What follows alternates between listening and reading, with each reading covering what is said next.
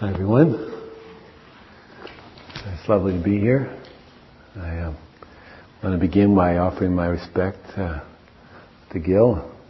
I have a deep respect for his dedication to Dharma and to what he's inspired here and elsewhere. I'm grateful to be in this community with you tonight. So I thought tonight I would speak a little bit about something that I have a lot of heart for, and that is the experience of surrender. And while I'm going to speak about it in terms of a potential for surrendering that exists in the time of dying, and my hope is that you'll find application for it in your everyday life. Just as we don't have to wait until we're dying to learn the lessons that dying has to teach. I'd like to think that this might apply to other dimensions of our life than either caring for the dying. But for those of you who are working in service, it might have some direct usefulness in your life. But also think of it just in terms of your relationship with yourself. There's another way to think about this. So with that preamble.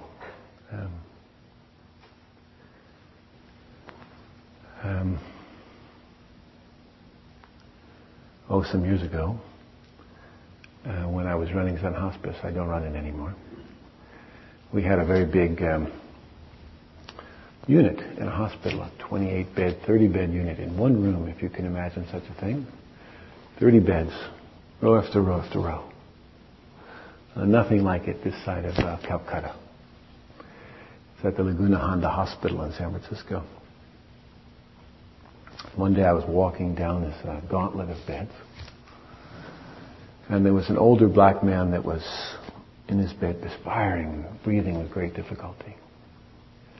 So I went over and I sat down beside him, and his eyes were closed, and I said to him, "You look like you're working really hard." And he said, "Yeah, just got to get there." And he pointed like that. And I said, "Oh." I said, "If I promise to keep up, can I go?" And he said, "Yeah." And he took my hand.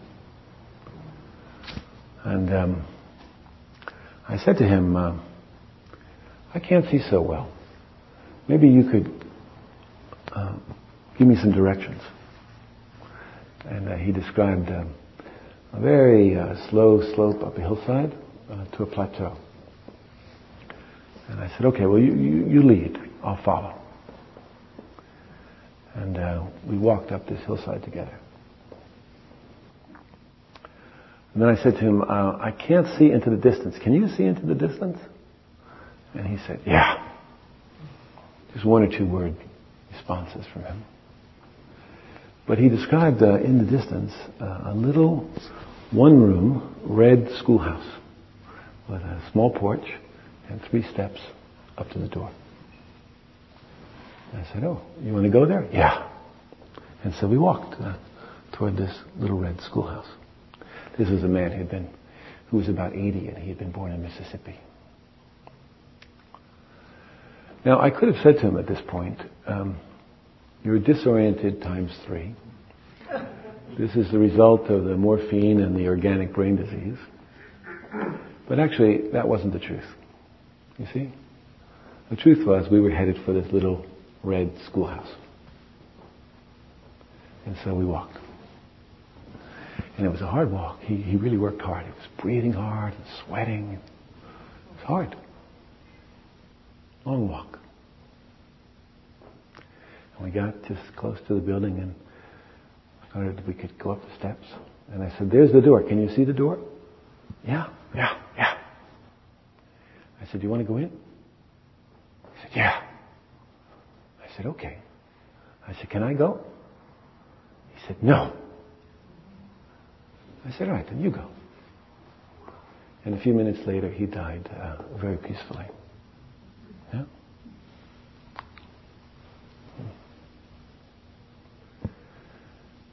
To see the sacred, to to recognize the sacred is not so much about seeing new things as it often is about seeing things in a new way.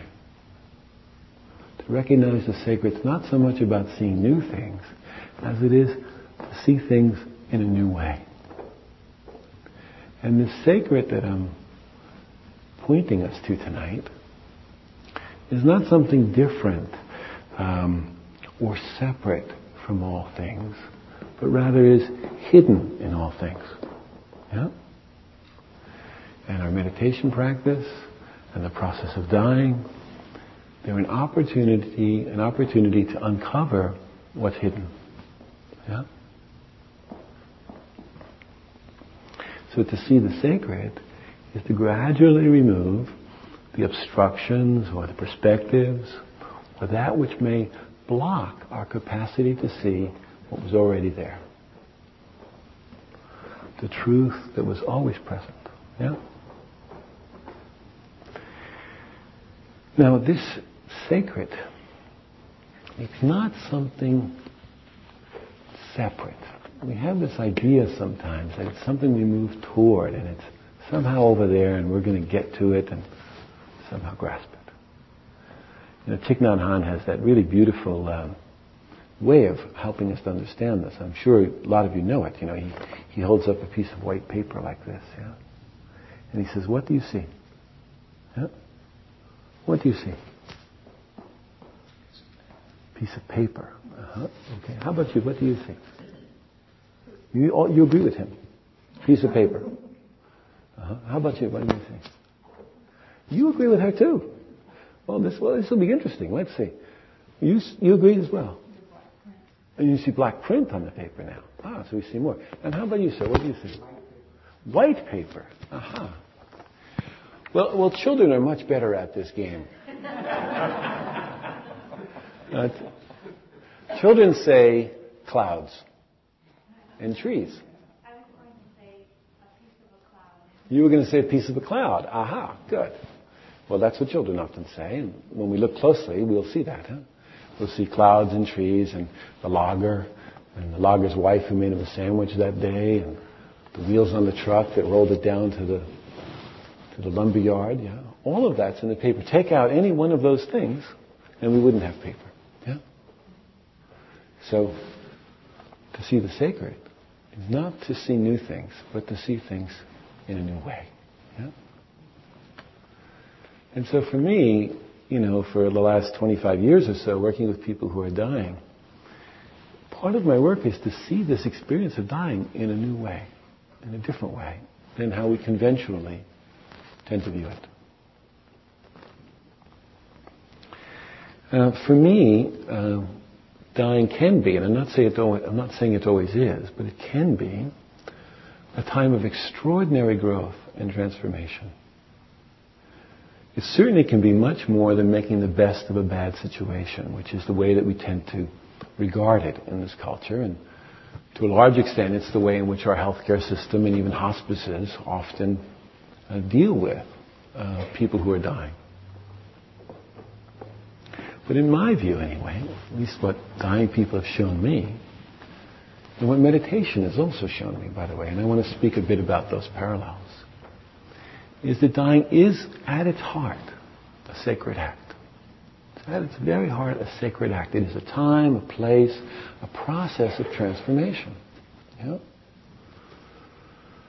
And so given this, it's important to recognize that spiritual support is every bit as important as pain management or symptom control or some of the other conventional responses we have to caring for the dying. All of which are important, but so is attending to the spirit of the person who's dying. Dying is not predominantly a medical event. I've been, a couple of thousand people now I've been with. And my understanding from that experience is that it's not predominantly a medical event. It's more an issue of relationships. It's our relationship with ourselves, with those we love, with God, or whatever image of ultimate kindness we hold in our lives. And so then accompanying people who are dying or people who are facing some trauma, we could say, is a matter of supporting and developing those relationships. And this relationship is characterized much more by mystery than mastery. Or so says my friend Rachel Redmond. That's how she describes it. Now,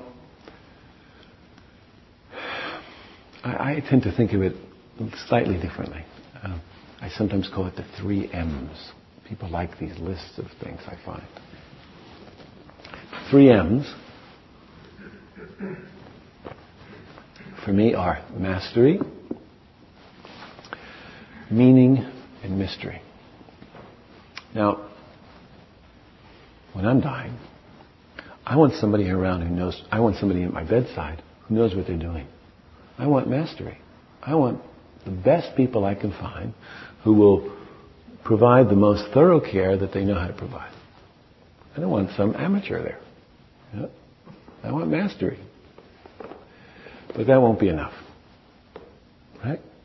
Because we all have been in such situations where we're surrounded by knowing, but something's missing.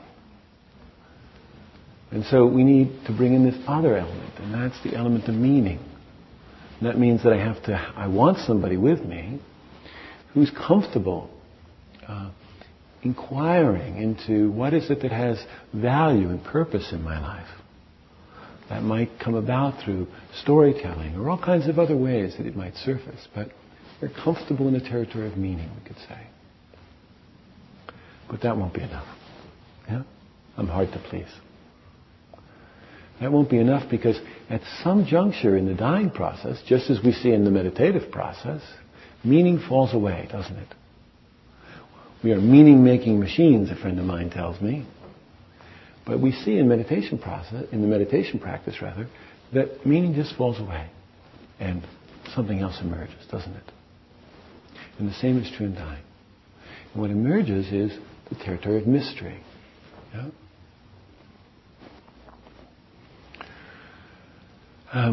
This territory of mystery, we could say, is about living in the territory of unanswerable questions, actually. Learning to be comfortable in this territory. Now, this is rarely offered to people near the end of life. Well, I'm afraid that it just isn't. Sometimes, we often, if we're lucky, we get the first mastery, and sometimes we're lucky enough to get the second. But rarely do we have people in the room with us who are really comfortable in the territory of mystery.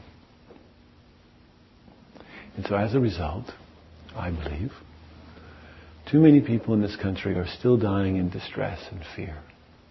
And I think we can do something about that.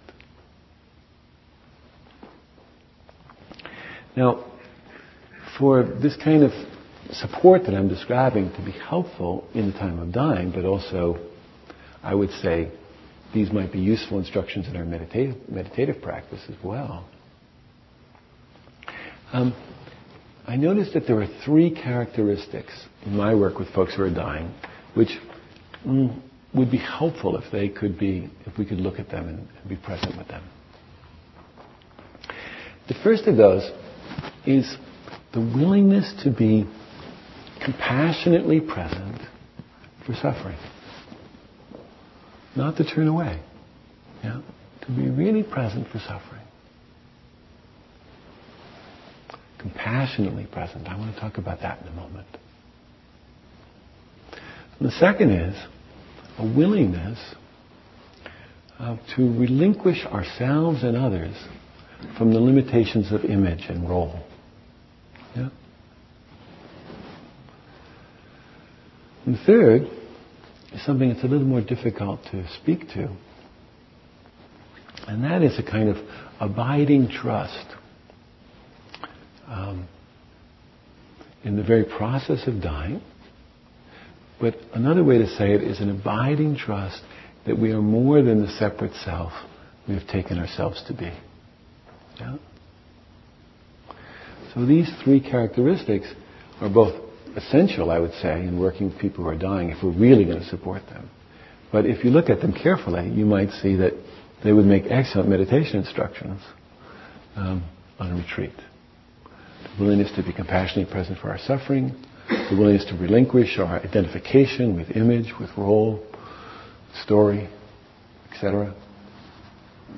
And the third, to be completely confident in the process that we're engaged in, and to really trust or see clearly this notion of separation as a kind of illusion.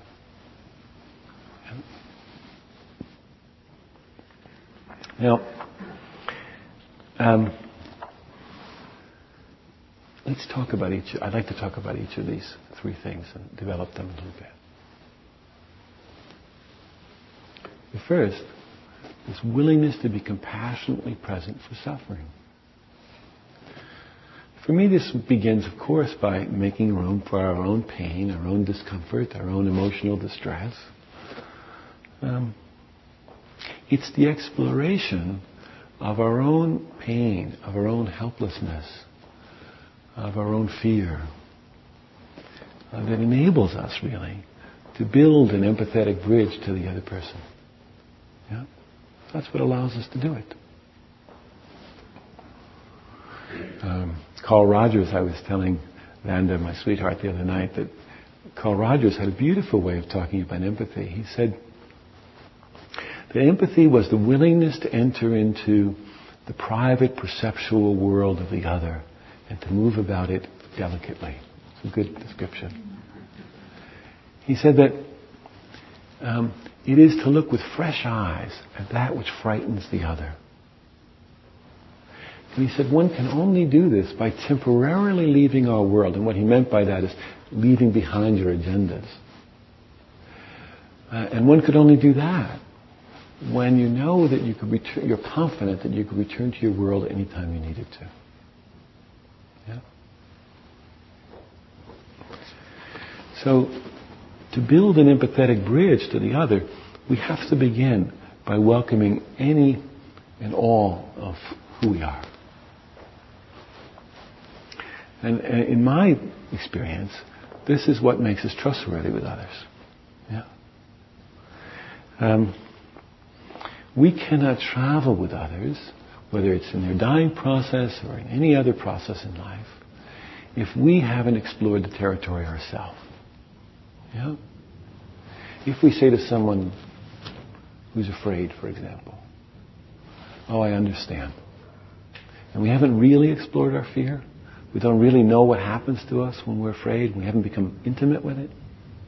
What happens to your tongue when you're afraid? What happens in your chest? What kinds of thoughts go through your mind? Planning thoughts and remembering thoughts. How intimate are you with this experience?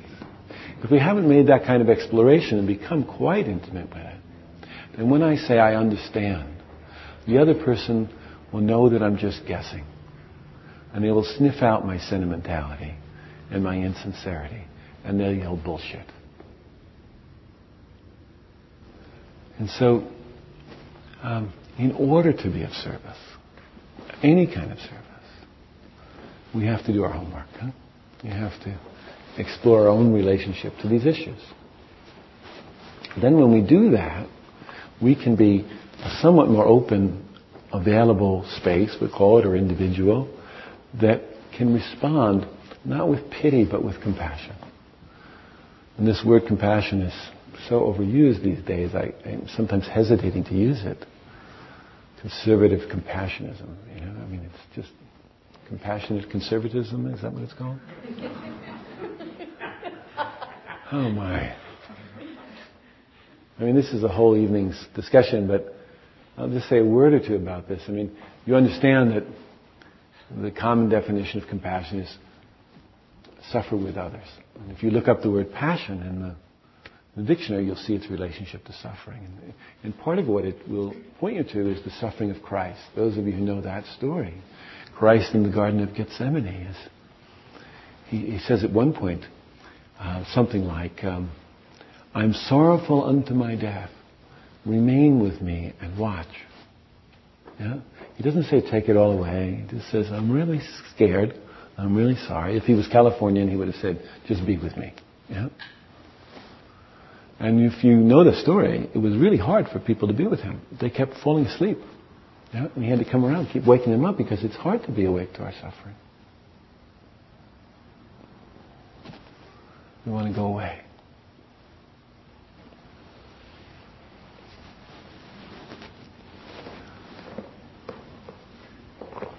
Compassion wants to be with suffering. Compassion knows through sensing.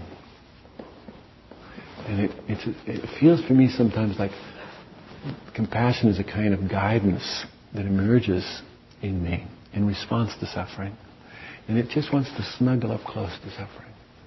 It wants to stay with it, not so much to get the suffering to go away, but to allow us to be with something that might have otherwise seemed intolerable. And it remains with us, not necessarily with the task of alleviating the circumstance that might be giving rise to the suffering, but stays with us really until the truth can reveal itself. That's what happens. Compassion just hangs out with us until the truth can reveal itself. That's the beauty and grace of compassion. Carl Jung, the great humanist, he once described compassion as the sacred space in which an individual can suffer the suffering they have always needed to suffer. Now that's pretty tough, huh? We have to be really careful there, because it sounds like martyrdom, or like we would leave people in their suffering. But when you go on a meditation retreat at Spirit Rock, or come here even on a Monday evening, in a way, isn't it the same thing? Isn't it a sacred space sometimes in which one can suffer the suffering we need to suffer until we can see the truth, the causes of that suffering?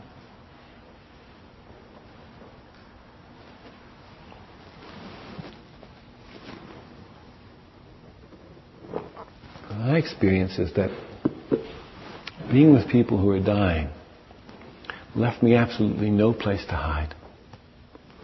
Anytime I would try and protect myself behind some notion or an image, some knowledge, it would just pull the rug out from under me.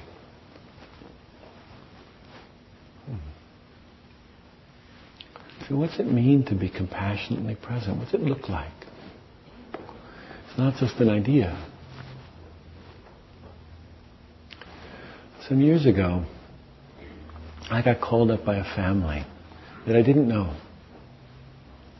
They telephoned me and they said that their 7-year-old boy had died of cystic fibrosis. And they heard about me and they said, we'd really like to keep him at home and we understand you could help us to do that. And I said, sure. So I got off the phone and I drove to their house, and I'd never met them. And after parking my car, I went in their house and I found my way into the boy's bedroom where the family was gathered. And following my intuition, I went over to this young boy, this 7-year-old boy, and I just kissed him on the forehead. And when I did this, the whole room broke into tears. Because while I had cared for him with great love, nobody had touched him since he died. And so this mom and dad and I, we sat down and we talked about how we might bathe this boy as a kind of ritual. And how for millennium, every culture, every tradition had some way of anointing the body.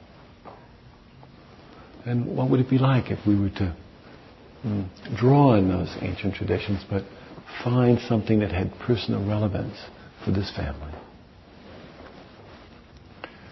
They were great gardeners, I remember, and so we went out and gathered lemon geraniums and rose petals and herbs from the garden, and we made a wonderful bath of these flowers and herbs.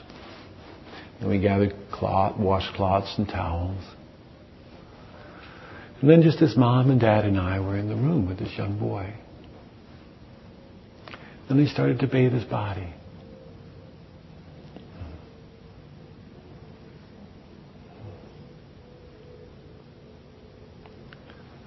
I remember that they bathed him from the back of his head. They started there and they bathed down his back, turned him on his side. To Took a long time. And as they would wash his back, they'd stop, to tell me a story about him. Something from his life as a way of not only helping me to know him, but also for them to get current with what had actually happened.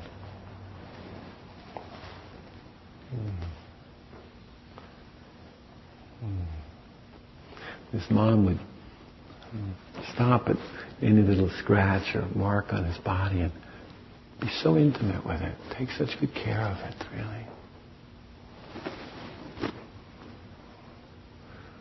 And sometimes it was too hard for the dad to even participate at all, and he'd have to go and stand by the window and look out to the garden. It just overwhelmed him. This is every parent's worst nightmare. I remember this mom got to his toes and she counted his toes. She said she'd done that when he was born.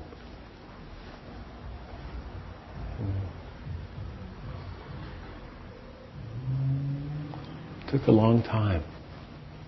Hours and hours. Because they would start to go forward and then they couldn't. And they would stop. And we'd have to put down the washcloths and visit for a while. Sometimes this mom would look across the room at me with these eyes that were just kind of pleading, And they were saying, will I survive this? Is it possible for anyone to survive this? And you know what? My job was to give her another washcloth. That was my job. Not to try and answer that question. It was to help her turn back again toward the suffering. Because that's where the healing's always found. In the middle of the suffering. We look for it every place else, but that's where it always is.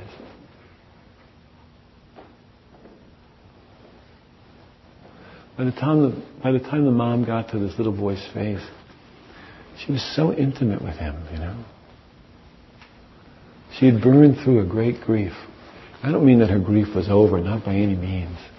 But there was nothing separating these two people, these two extraordinary individuals, this mother and son. Nothing separating them anymore.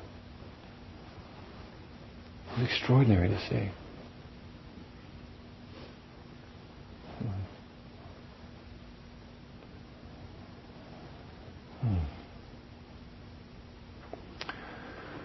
I remember that after we finished bathing him, we invited in his brothers and sisters. And I asked them what they might like to do, and they said he really liked to build model airplanes. This was his favorite hobby. And so I said, can you get some? And they got some. And we made a mobile out of these model airplanes, I remember, and hung them over his bed. And we dressed him in his Mickey Mouse pajamas,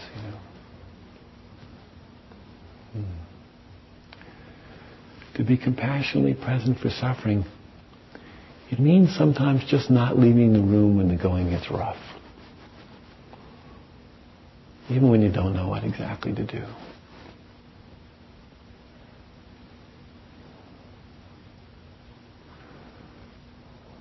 It means not thinking you're somehow separate from this suffering. My own son was 7 years old at that time. And when I went home, I can tell you I held him very closely that night,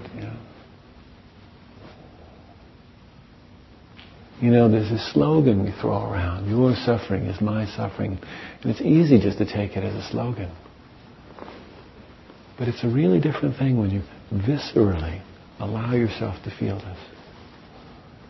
When you know this to be true, then the way in which you care for each other fundamentally shifts. The way in which you care for yourself fundamentally shifts.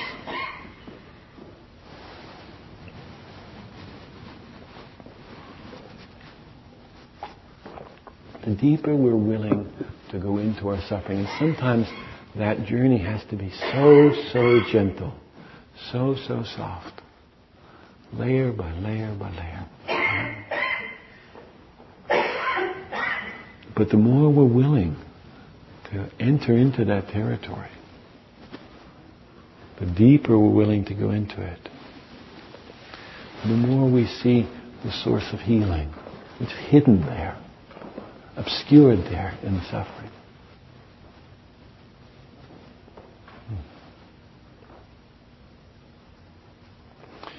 The second characteristic I spoke about was the willingness to release ourselves and others from the limitations of roles. Would you pass this water to that woman that's coughing? So she has some water? So she has some? Oh, okay. Good.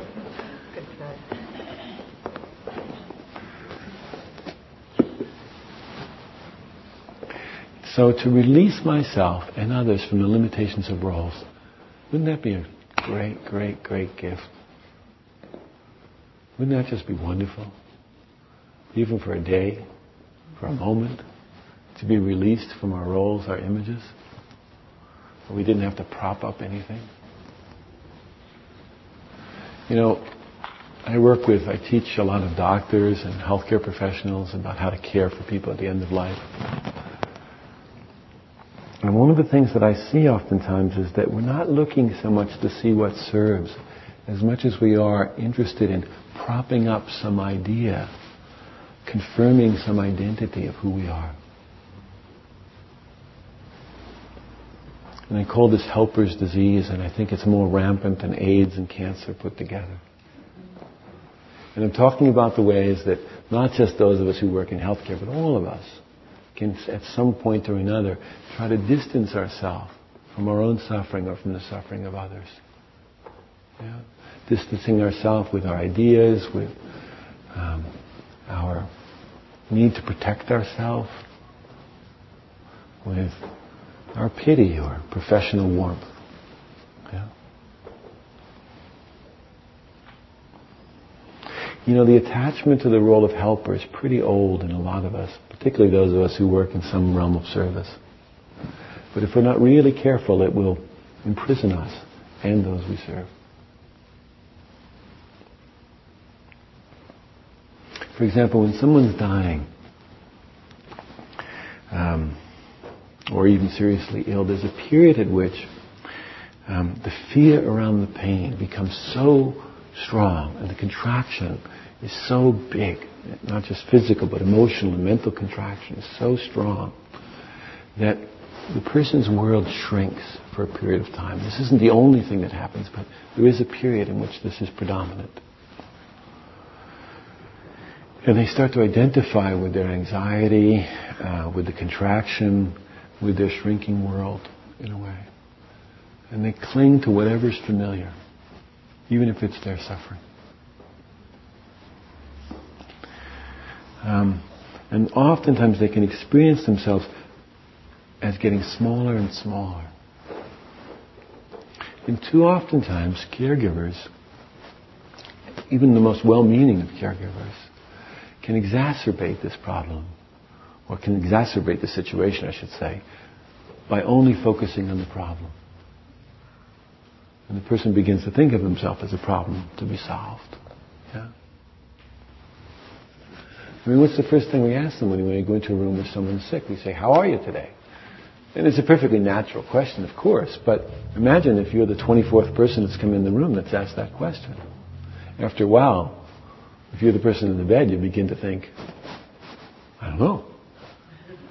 Thought I did this morning, but..."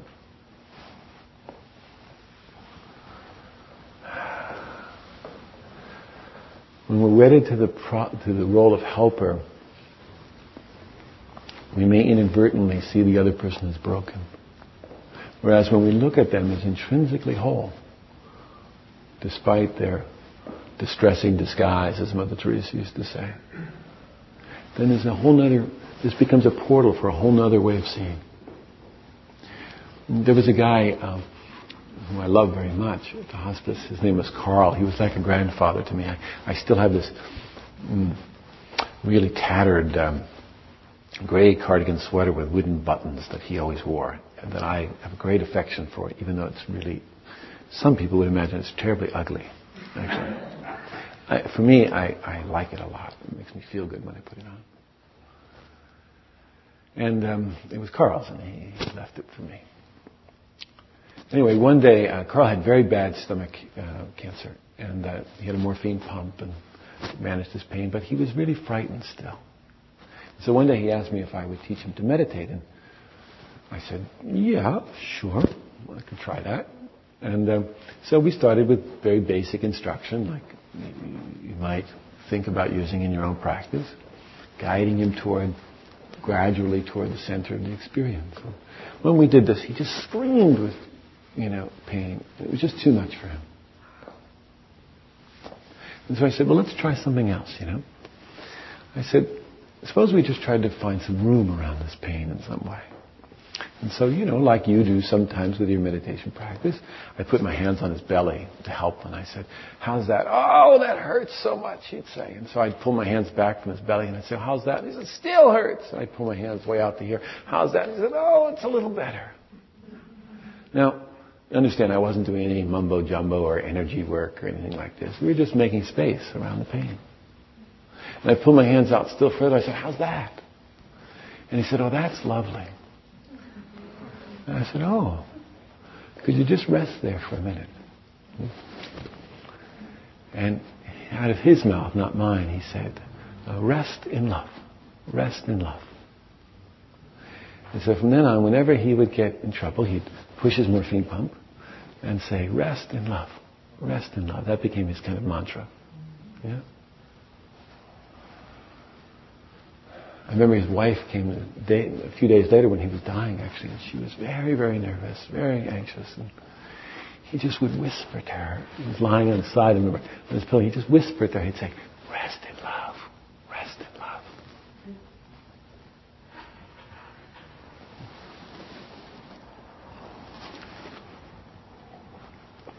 In the chaos of dying, in the chaos of difficult situations, one calm person in the room can make all the difference. In caring for someone who's sick, I often tell nurses, I don't know, are there any nurses in the room or caregivers in the room? Oh, there are some. Okay. All right, then maybe you can help me to understand if this is true. If you're a nurse, sometimes the way I describe it is you lend someone the strength of your back. You lend someone the strength of your arms, for example, moving them from the bed to the commode. You do that. And I think we can also lend people the stability of our minds. We can lend them the calmness of our hearts.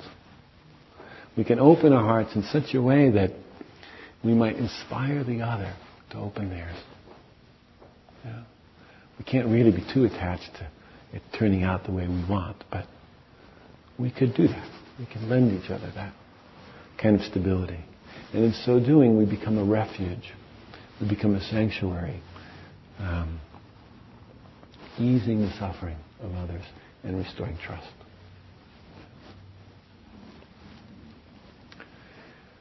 And a third characteristic, are you still with me? Can we talk some more? Is that okay? The third characteristic is the most difficult to talk about, so I'm going to try and develop it.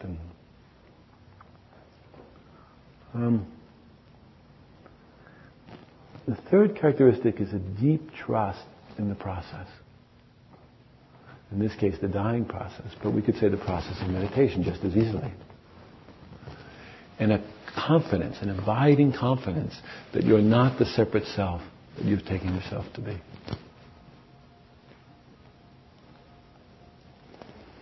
Now,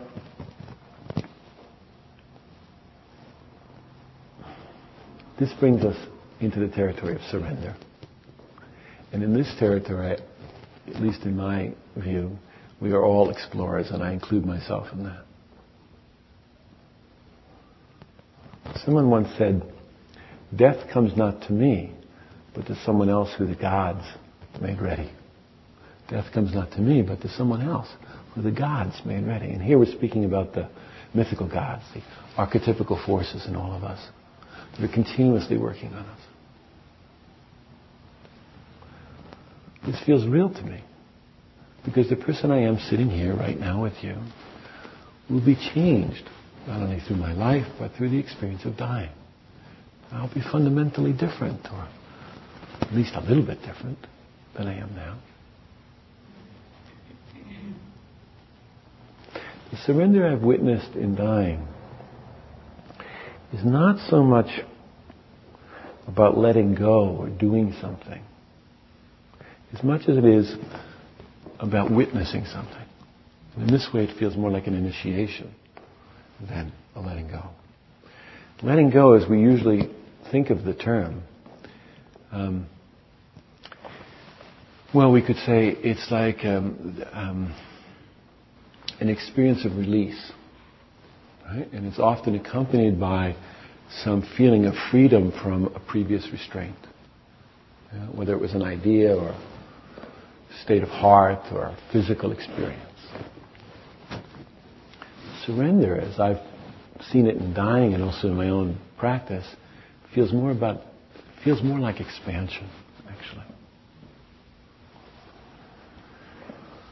It's an experience of being transformed rather than choosing to release something. People I've been with in their dying have said to me things like, "Oh, Frank, if I had known the silence was this beautiful, I would have spent a lot more time in quiet."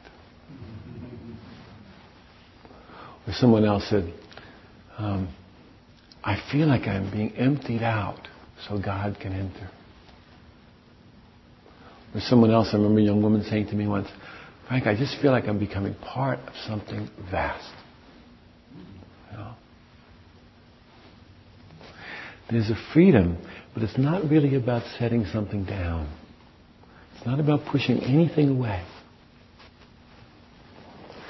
There's a freedom from the limitation because you're a different person than the one who was previously enslaved to it. You've expanded in such a way that the identification with the state, whatever it was, which was so strong and so compelling before, doesn't hold water now. You're simply not defined by it in the same way you were before. And something hidden comes forward in us. We could say the sacred or the soul or our own deep nature. And it's experienced as something familiar, like something we've known from some other time. And sometimes it's only a glimpse, but it's familiar.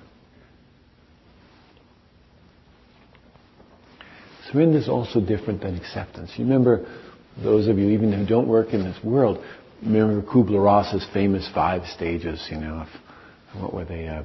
Denial, anger, bargaining, depression, and acceptance. Yeah? And these became a sort of hallmark in some ways. Elizabeth was a great mentor of mine, and I had a real deep love for her. And she never meant them this way, by the way. She never meant them as a kind of linear 5-step process, 1, 2, 3 steps, And I have yet to see them ever operate in that way,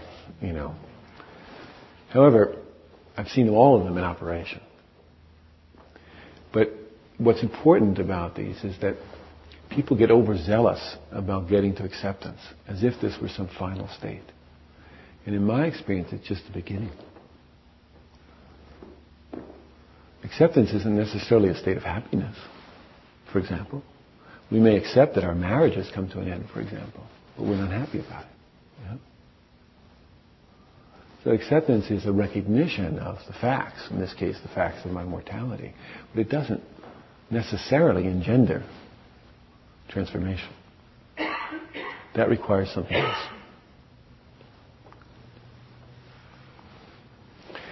Surrender is infinitely deeper than acceptance. Yeah. In the dying process, what I've noticed is after acceptance comes other stages. And again, please don't make these any more linear than Elizabeth's 5 stages. But what I've experienced in my life, whether it's not just around dying, but other big changes in my life, is that after acceptance comes chaos. After acceptance comes turmoil. Yeah? Okay, I've accepted this is going to happen. I've lost my job, but there's a lot of chaos here. And it's in this chaos that surrender emerges.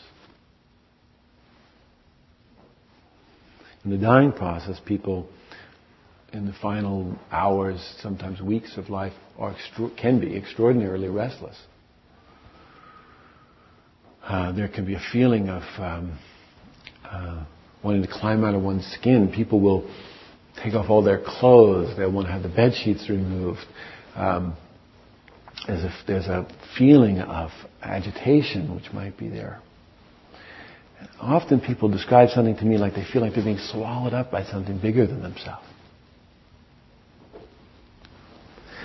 I just want to say here, while I want to speak about the most positive elements of this work, of working with the dying. I don't have any romantic views about dying. I think it's the hardest work we'll ever do. And I don't pretend that it's easy, nor that everybody will experience it as some remarkable transformation. So let's make that clear at this juncture. In letting go or in acceptance, there's this feeling that we are distancing ourselves from something. Yeah? We've put it down. In surrender, there's a feeling that we're coming close to something. In surrendering, we always seem to be surrendering to something, actually. And in this way, again, it's more like an opening, more like a sense of mystery. I often describe it as like getting a new pair of eyes. Maybe it's what Carl was talking about when he said, look upon the other with fresh eyes. Because in this experience of surrender, it's as if we are reconstituted. Death comes not to me, but to someone else who the gods made ready. Yeah? A friend of mine, a famous teacher, talks about her mother being in her mid-80s and having had 2 heart attacks. This was some years ago. And she wanted to have a heart surgery, open heart surgery, which was very, very dangerous in these days. But she was a tough cookie. And she decided she really wanted this. And so my friend, who was a physician, encouraged her not to consider this, but her mother was quite insistent. And so found a surgeon to agree to do the surgery, and on the morning of the surgery, my friend comes into the hospital, and there's her mother, a nice Jewish lady in New York, talking to a Catholic priest. And she said this was so unusual for her mother that, she was shocked by this, really. But it also was true, wasn't it? This was happening. She waited till the priest left the room. She walked into the room, and her mother turned to her and she said, I've really found in my life what satisfies me. And whatever happens, it's going to be okay. Mm-hmm. And she said, you have to find what satisfies you. She said this was so unlike her mother to say anything like this at all. She was just not this kind of person. She would have talked about what's to eat for dinner or what about the curtains, but nothing like this. But she said it was undeniably her mother and undeniably true. And her mother went into surgery and she didn't survive. She described this as a moment of surrender for her mother, this conversation. Now, for me, surrender feels a little different. I feel it like something like a gravitational pull. I feel it like an undertow. Or maybe we could say a karmic thread is pulling me.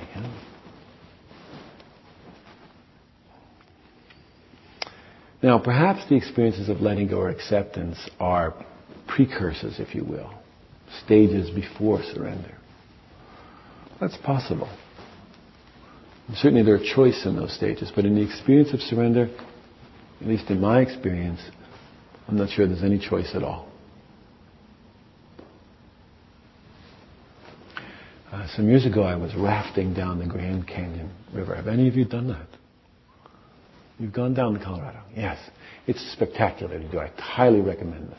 I have a good friend of mine who's on it today, and so she's on my mind. It's the most miraculous of adventures. Anyway, it's, big river, the Colorado, great big rapids, 10, 15 feet high, some of them, and you're going down in rubber rafts, over these rapids. Big canyon walls going up 1,000, 2,000 feet. Beautiful on either side. And on the other side of these sometimes very large rapids, there are giant holes, big holes, whirlpools, that can take a whole boat down in them, They're big, powerful. Going down the river, in my enthusiasm, fell in the boat, Boom, I got bounced out of the boat and into one of these holes. And it was powerful.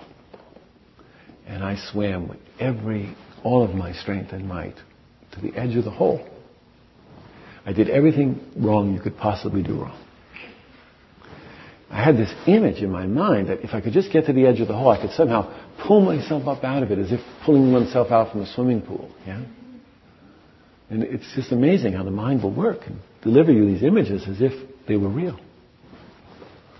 And people threw me lines and I couldn't get to them, and I became incredibly exhausted.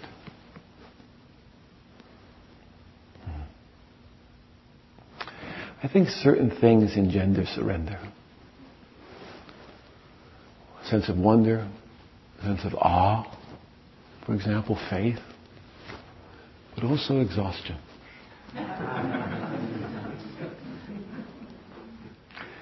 And with this exhaustion, I could no longer pull myself forward anymore, and I just sank like a stone. And as I did this, my hands went up in the air like this, just like that. And I felt myself go down into the tumultuousness of the water, and I can tell you, it was not I didn't see any tunnels of light. Okay? It wasn't a pleasant experience. It was terrifying. I felt like I was being churned up in some incredibly powerful force. And I didn't think I would survive. And then somehow in the middle of all that, something else happened. I don't know what it was. I only know that I had that experience that many people describe of seeing things as if in slow motion. People describe this in car accidents, for example. Now, I don't equate this with any kind of near-death experience or anything special. I only know that the river pulled me down and down, down to the dark waters and dragged me along the rocks, and it spit me out in an eddy just down the river. And when I emerged out of that eddy, I felt like I had a fresh pair of eyes. Now, I forgot that freshness 10,000 times since then. However, it's also referent for me.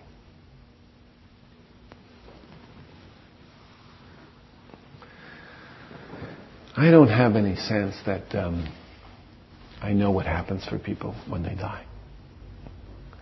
But sometimes people say to me, I'm just giving it all up to God. And I have some clue of what they're talking about. Or they tell me they're just letting themselves lay in the lap of the Buddha. Or if they feel themselves embraced by Christ. And I have some sense of what they might be talking about anyway.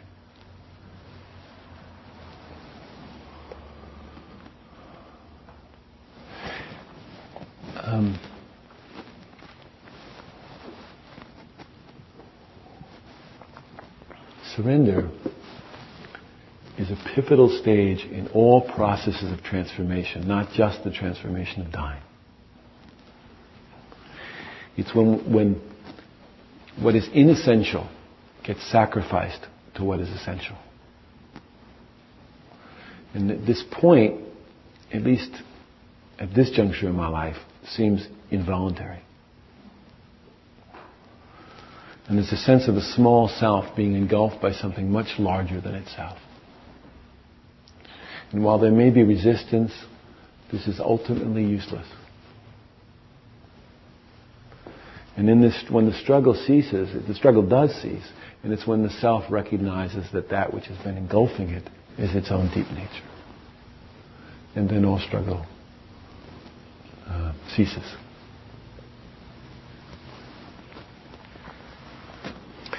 There's a wonderful quote from Thich Nhat Hanh This is a good way to close this talk. And he says,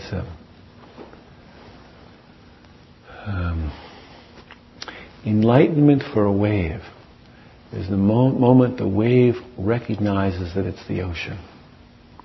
Then all fear of dying disappears. Enlightenment for a wave is when it recognizes it's the ocean. Then all fear of dying disappears. So I think I'll stop my comments there and say thank you for your attention.